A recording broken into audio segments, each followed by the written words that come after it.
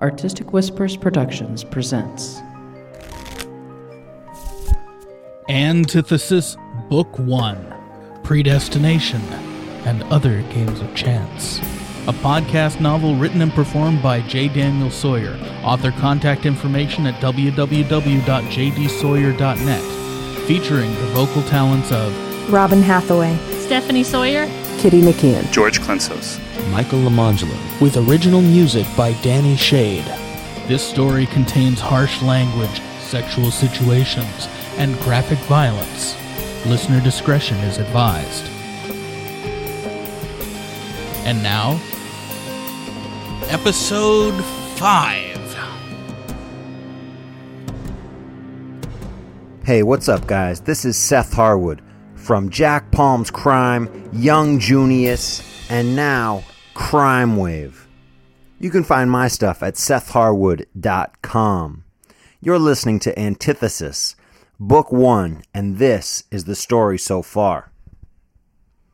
The cards have fallen, and they have fallen in the defector's favor. Joss Kyle, formerly National Security Advisor to the President of the United States of North America, has narrowly escaped the trap laid for him by bounty hunters Jim and Alyssa Hartman.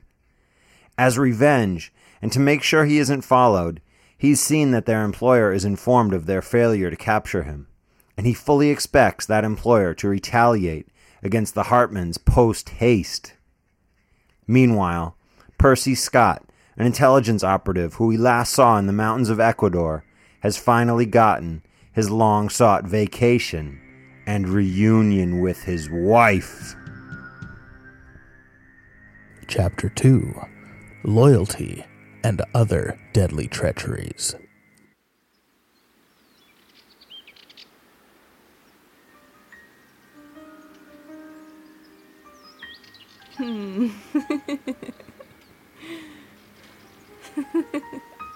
The orange orchard on Sidon was not open to tourists, but being a senator's daughter had its privileges, even off-world. Years ago, she'd heard the stories about the smells, the sight of looking up and seeing wheat fields in the sky, of how much richer the orange smell was when it saturated the atmosphere instead of being wafted away on the winds. Marion closed her eyes as she walked through the orchard with her husband, marveling rather like a child at this self-contained world above the world.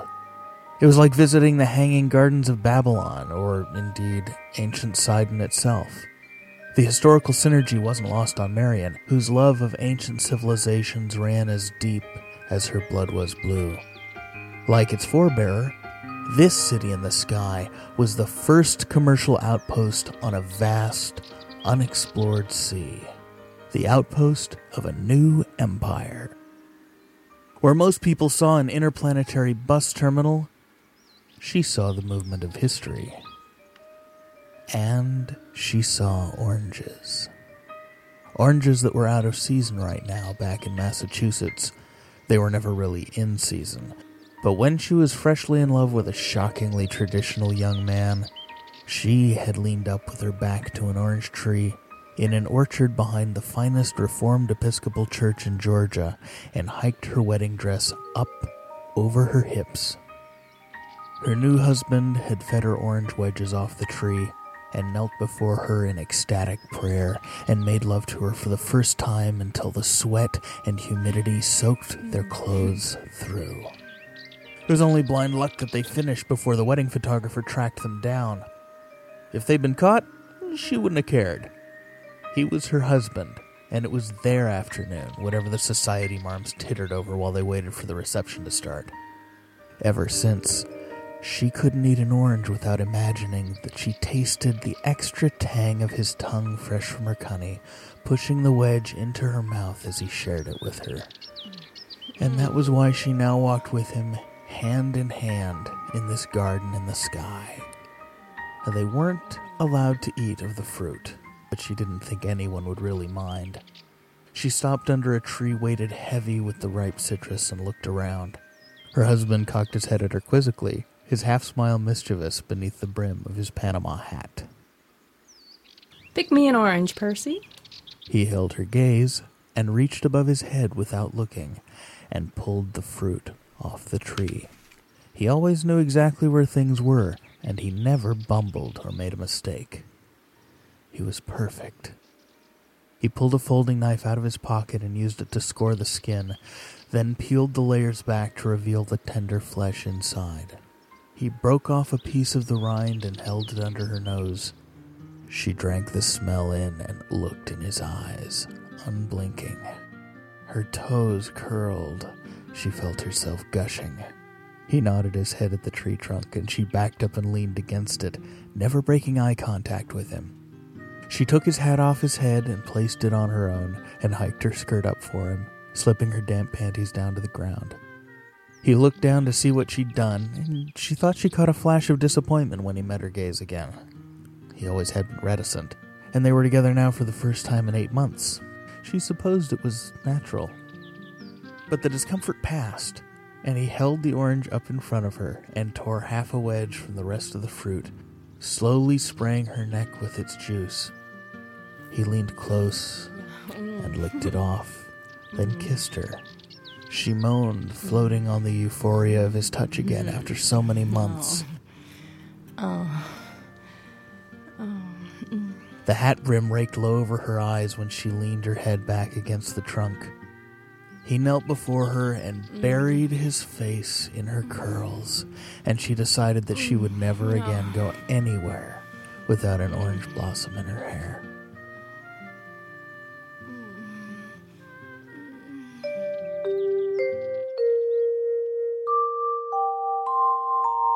Phalanx.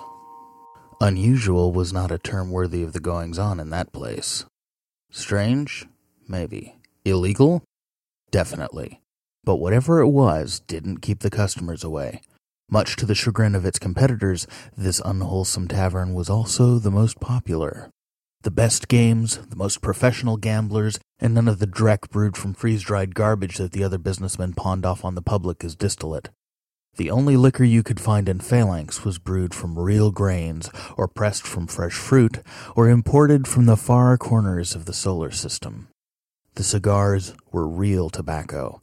The games weren't fixed. It was the only place on half the station that sold real corned beef sandwiches. Nothing good comes without a price. Men disappeared in there without a trace. The bouncers were known for brutalizing anyone who stepped out of line. Despite its glamour and success, something went on in there that everyone talked about. Some called it the shadiest bar in the system. For others, it was a death trap. Station security did their best to ignore the traffic that passed through it, politely looking away as a man might do upon seeing a friend vomit. Whoever set foot inside left the protection of the station government. Phalanx was a law unto itself. Rumors would have the unsuspecting tourist believe it was a black market outlet, free from the eavesdropping devices and the bug's eye cameras used by more respectable establishments. No one knew what really went on in there. Competitors called it a menace. Neighbors called it a problem. Hoods called it a haven. Joss Kyle called it home. Somehow it was more home than Washington had ever been. Here, Earth was another point of light, a little bigger than the rest, that rose and set out the windows on his floor every minute or so. Beautiful to look at, but then again, so was a Jaguar, or Alyssa Hartman, or Cassie Orenthal. Achingly beautiful, like a bouquet of foxgloves. He'd grown used to living without beauty in his years on the run for that very reason. It was nearly always a guarantee of treachery, a mask. This was the beauty he preferred. Wood trim, aged tobacco, good whiskey, no bullshit. Here, he was the boss. No complicated political agendas, no government looking over his shoulder, just a bar he won in a poker game, a flat to call his own, and a job to do. Under normal circumstances, he would have been hard-pressed earning the squeeze money he needed to keep his less legitimate operations running. After all, no mere tavern, no matter how successful, made that kind of money. But this was Nineveh, and Phalanx was no mere tavern. I want to raise a toast. The patron was none too steady on his feet, and a couple of bouncers moved to intercept him, just in case. to the freest port in the system. No Persians, no Americans, no Europeans. To hell with them all. Here's to freedom! The man dropped his snifter full of cognac down his gullet in a single swallow, then sat haltingly back down in his chair to the applause of his friends. Another man, older, drunker, and less diplomatic, stood up and raised a pint glass in the air. And fuck the loonies, too! This proposal was met with a notably cooler reception, but the Toastmaster was far too busy trying to maintain his balance to take much notice. A woman at the table grabbed him by his lapels and tugged him back into his seat. Shut up, you old fool. The trade routes coming through here will make us a big target someday soon. She kept talking after that, but the conversation exploded around her, and not even the people at the table could make out anything more. Standing beside the bar, Joss noted the reaction with pleasure. He'd been doing his part to encourage the right kind of business coming through Phalanx, and little by little, his ploys were working. Just as the prevalence of surveillance cameras had resurrected the hat industry, so too it had killed free speech, inch by inch. Not because anyone actually got arrested for speaking against the government, but because subconsciously people tend to behave guardedly when they suspect they're being watched. If his sacrifices were to mean anything, that had to change. Since his early days in grad school, he'd assumed the notion was akin to getting Baptists to embrace nudism. But little by little, prod by prod, he was meeting his goals. People were speaking out, people were arguing, and the revolutionary spirit was growing. You can say what you want about the fucking Mars colony. You can say what Phalanx was the place he'd chosen as an incubator. The criminals and undesirables they shipped here from Luna were exactly the kind of people he needed. Joss looked around as he mentally ticked one sort or another off his list. Malcontents with no respect for authority, people with terminal cases of boredom, men and women squeezed out by the system, tax protesters, drug dealers, deviants, perverts. And this was where he stewed them all together, a fermenting vat for a special brew. A very red brew. He wiped down the bar, savoring the slick lacquer finish over the mosaic of apple and cherry wood tiles that had been painstakingly pieced together. It was a real wood finish in the one place in the known universe where there should have been no such thing. The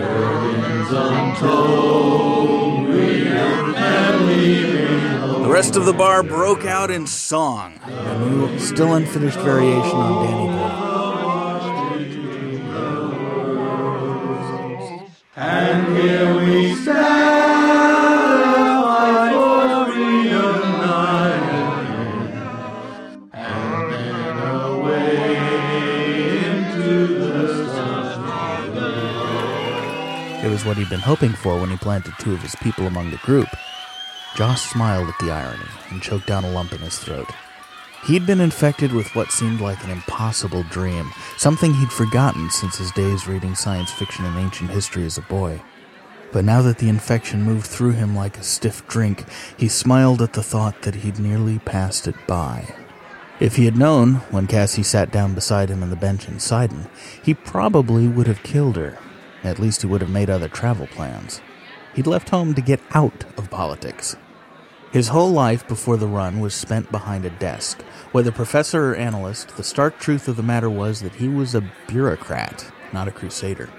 During his years on the run, he'd lost his armchair spread and grown accustomed to a constant level of adrenaline, but that didn't change his nature. He had, he realized, started teaching for a reason. He'd accepted the analyst positions for the same reason. It was the same reason that he'd found it impossible to resist her.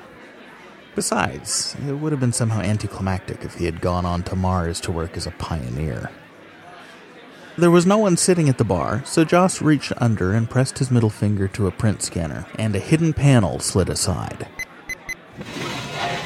He reached inside and slid his hands around on the velour shelf until he felt the cool chill of ridges on the border of his secret treasure. His fingers moved up the glass, tracing the curves like the ribs and neck of a woman, and then curled around it and lifted it carefully. He tugged it free and held it up to the light, letting the rays stream through the liquid gold. No, he corrected himself. Gold is worthless next to this. With transport costs, each 750 milliliter bottle cost him upwards of 1,000 credits. But the truth was, he would have paid much more. Alphonse, take over for a while.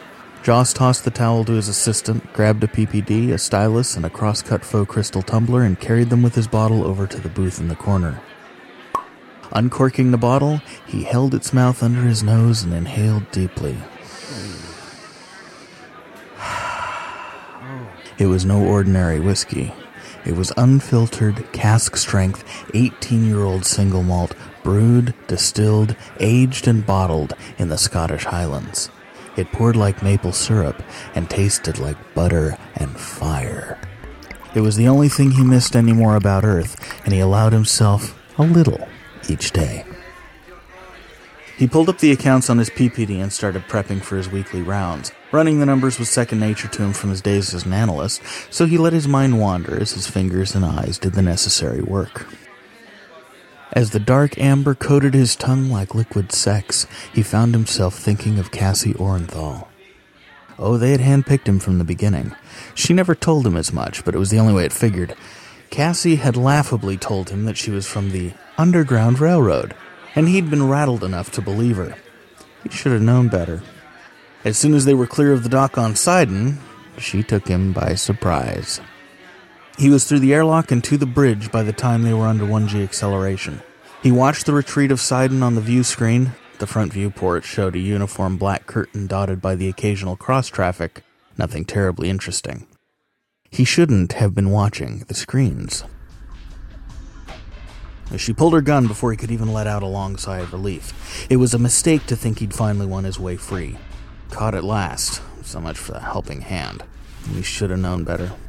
But her treachery was not without its own delicious irony. Take a seat, Reuben. She wasn't quite stupid enough to smile, and he took a small comfort in that. He sat opposite her in the co-pilot's chair, looking down at her hand just far enough out of reach that he couldn't bat the thermal out of the way before she got a shot off. So he reclined in the chair and put his hands behind his head, lazily snaking his left hand up his right sleeve and hooking his fingers through the polymer loop tucked within. Well, this is interesting. He made a show of looking her over, head to toe. You didn't save me from the Hartmans just to sell me back to the fucks in Washington. What makes you think that? She smirked triumphantly. You could have just killed them. For that matter, you could have just killed me. There's no respiration requirement in the warrant. Very slowly, he started to pull on the loop, playing out the razor wire centimeter by centimeter. Fair enough. She fingered the trigger guard for a moment before lowering the weapon to her lap. Now that I've got your attention, I have an offer for you. You might even find it intriguing. I'm listening. Another 30 centimeters. Some friends of mine have been looking for you. They think you can help us out. Close friends? Let's say we have a common interest. All right, let's hear it. What's the deal? 10 centimeters. Then she was his. We need someone like you on Nineveh. We have friends that go through there who will have information that we need vetted. It's the kind of information you are uniquely qualified to help us with. You'll be safe, well paid, and completely out of reach. Of everyone but you. Naturally. She smiled playfully. But we want you breathing. There isn't another resource like you alive. Of course, if you don't fancy selling out your old friends. She let the words hang in the air for a moment, then continued coldly. I can always use the reward. Spill it, Cassie. Why do you need working knowledge of American strategy? Joss knew the answer, but he wanted all the cards on the table before he killed her. The wire was all played out, and Cassie overplayed her hand. She grinned broadly and turned back to her control console, reciting to herself. A line of black that bends and floats on a rising tide like a bridge of boats. The instant her eyes were off him, Joss made his move. Quickly, like a striking cobra, he sprang from his seat in a single motion and slipped the garrote around her neck. He pulled, letting it bite into the soft flesh of her throat just enough to pin her. She jumped. Her gun fell clattering to the deck plates. He looked at her reflection in the viewport in front of her and saw in her eyes the deadly realization that she had underestimated him. She reached up and grabbed for his chin, trying to push her fingernails into his throat, his eyes, anything she could reach, but she couldn't get any leverage. Joss slowly squeezed tighter until the wire drew blood. But then she did something he wasn't expecting. She stopped struggling, dropped her hands, and craned her neck back, pushing her larynx harder against the garrote wire. He looked down into her defiant eyes and saw the arrogance still there. This one wouldn't give in. Though she might break if tortured, everyone eventually did. But as he looked into the unspoken dare in her haughty eyes, he knew that there would never be a clear victory over this woman. He couldn't tell whether he was elated or terrified, but he'd found out what he wanted to know. Joss slackened his grip enough to let her breathe. "You should know I don't make choices like that." She shuddered against the garrote as he breathed the words into her ear. He leaned in closer and whispered, "You saved my life. Now we're even." He let go of the garrote. Cassie lurched forward against her console and coughed once, but before she could lay her hands on a weapon, Joss drew his cig and held it to the base of her skull. "Pick up the pistol." She didn't move. "Pick up the pistol, or you'll be forcibly retired." Moving very slowly, she reached down between her legs and grabbed the thermal in her left hand. He stepped slowly back, making sure he stayed visible in the reflection so that she wouldn't make the mistake of thinking she could get the drop on him. She sat up straight again, just as slowly. Don't have the stomach to strangle me. Her voice dripped with scorn. You'd rather shoot a woman in the back than watch her eyes bulge while you squeeze the breath out of her. "Turn around." She turned slowly to face him, her gun leveled straight at his groin, her eyes stabbing through him with cold fury. He met her gaze with equal intensity. "If you think that about me, you don't know me well enough to be worth my time. If you cross me again, well, you'll discover what I do to people I think are trying to sell me out." She blanched slightly and then covered it up. So she has read the reports. She knows. "I won't make deals at gunpoint, and I won't take a deal when I don't know who's behind it. My name is Joss Kyle, and you would do well to remember that. Now, start talking." Cassie regarded him for a long moment, then put her thermal back in her pocket. Well then, Joss. Let's do this in a civilized manner, shall we? She stood up and went to a cabinet next to the sink and pulled out 2 packets of freeze-dried coffee. There's a lounge behind this door. Do you take cream or sugar? "Black. Is the terminal open?" Yes.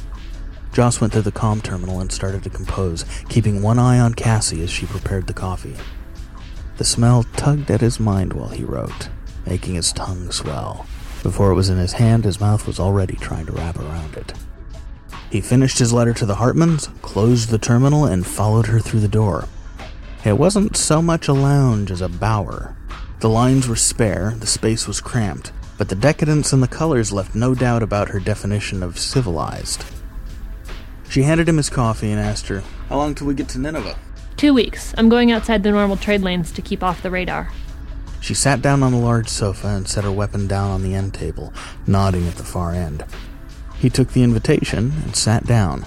Her ship suit hung loose and open from her collarbone, imperious as Cleopatra. There's plenty of time to answer all your questions. She eyed him evenly, and he wasn't sure whether she was planning to kill him or ride him. She had style. Joss let the last drop from his tumbler sit on his tongue, the buttery, numbing warmth spreading through his body like a woman's touch. After years of wandering, he was home. He had his cause, he had his bar, and he had his skin. He stood up and went to relieve Alphonse. He'd stand the last shift before he closed up to make his rounds. He stowed the bottle, bringing his hand to his nose, wafting the fingers past as he inhaled, savoring the last tantalizing moment. It was smoky, spicy, and burned his nostrils just a little bit, like burnt toast and rubbing alcohol smothered under butterscotch.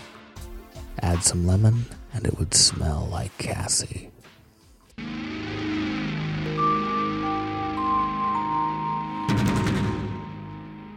Doug Reeves stabbed the page button. "Anything else before I leave for the day?" "Yes, Your Honor." His clerk's face appeared on the teleconference screen. "Judge Drakeland asked if you could handle some of the deportation overflow. I am dropping the letters of transit in your box right now. 45 people outbound for Nineveh needing approval." "Thanks, Hakeem. I'll finish this up. Go ahead home." Doug grabbed a grape from the fruit tray on his desk and tossed it lazily into the air, enjoying its slow tumble in the low lunar gravity before it hit his expectant tongue. He stretched out his limbs, loving the ease with which stiff joints shook out in the place. The great goddess of the night was kind to tired bones. He'd been living and working in Luna long enough that the novelty should have worn off by now. Hell, most immigrants acclimated within the first week and stopped noticing it when their muscle mass decreased after a few months. Doug had been here a year and a half, and every morning when he nearly floated out of bed, he took a moment to marvel. Nineveh. Always Nineveh. The corporate alliance that owned the place was hungry for labor.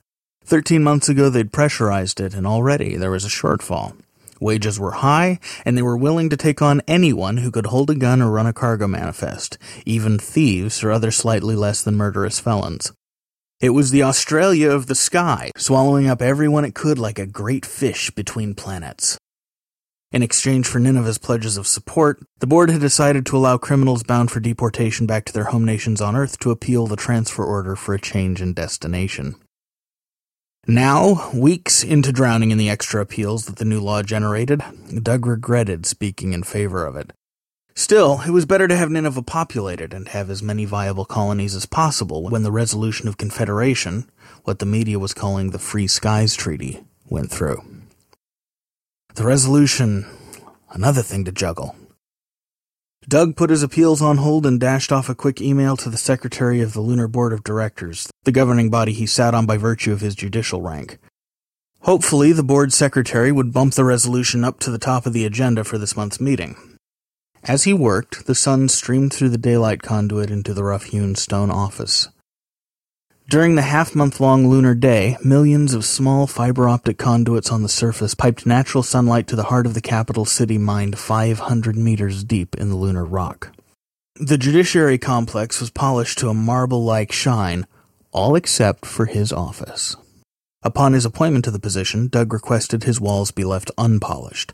Chatter marks from the pneumatic drills etched themselves in half-spirals from floor to domed ceiling like fragments of DNA. And they would, so long as this was his office. It was his continual reminder of the human element of his job. Justice was an art, and an inexact one. The only polished surface was his desk. He finished up the last of the petitions and sent them along.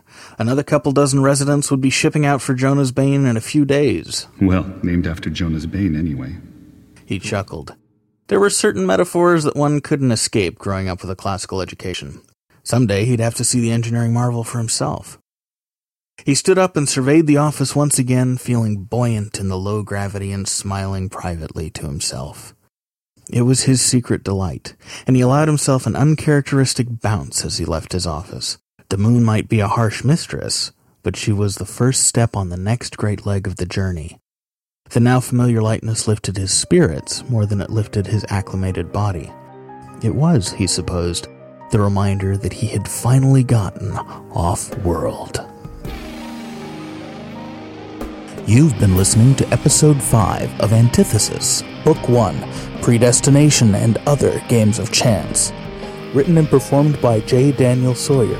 Original music for Antithesis written by Danny Shade and is used here with permission. This episode starred Robin Hathaway as Marion, Stephanie Sawyer as Cassie Orenthal, George Clensauce as Doug Reeves, Michael Amangelo as Hakeem and the Second Drunk, and Kitty Nakian as the Woman in the Bar. Some sounds courtesy the Free Sound Project at www.freesound.org. Other sounds copyright 2008 Kitty Nakian and Artistic Whispers Productions.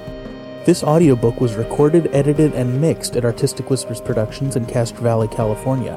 The book is copyright 1997 and 2008 J. Daniel Sawyer, and the recording is copyright 2008 Artistic Whispers Productions. This recording is licensed under a Creative Commons Attribution Non-Commercial No Derivatives 2.0 license, and all other rights are reserved to the author. We're now out of Earth orbit and into the outer colonies, and we're not looking back. I don't have a lot of time for banter this week as I'm buried in work. Really, it's a good thing. I run my own business. Buried in work is good. But I wanted to put the early word out that I'm going to be at Steampunk Con in San Jose, California on Halloween weekend. I'm not going in any official capacity, at least not yet. But I will be there passing out free CDs and generally having fun. So if you're going to be there, please look me up. You can find a picture of me on my website on the bio page. I got some great feedback this week, but I'm holding it for next week when I have more time to address it. Keep spreading the word and listening. There's a lot more great story coming soon. Remember, too, you can email me at dan@jdsawyer.net, and you can leave feedback on the blog or on the Antithesis line at 206-350-2340. Questions, attaboys, criticisms, and death threats are all welcome, but if you follow through on the death threats, I will have to kill you. Or at least die trying. And until next week, have we seen the last of Allie and Jim Hartman? Or does their story still have more to tell? What will Joss's new alliance with the Lunar Resistance Movement mean for his safety? Who is Cassie Orenthal anyway, and why did she go so far in securing Joss's loyalty? What does Doug Reeves have to do with all of this? Or Marion Shelley, for that matter? Find out next Thursday. And remember, it isn't whether you win or lose. It's how you rig the game.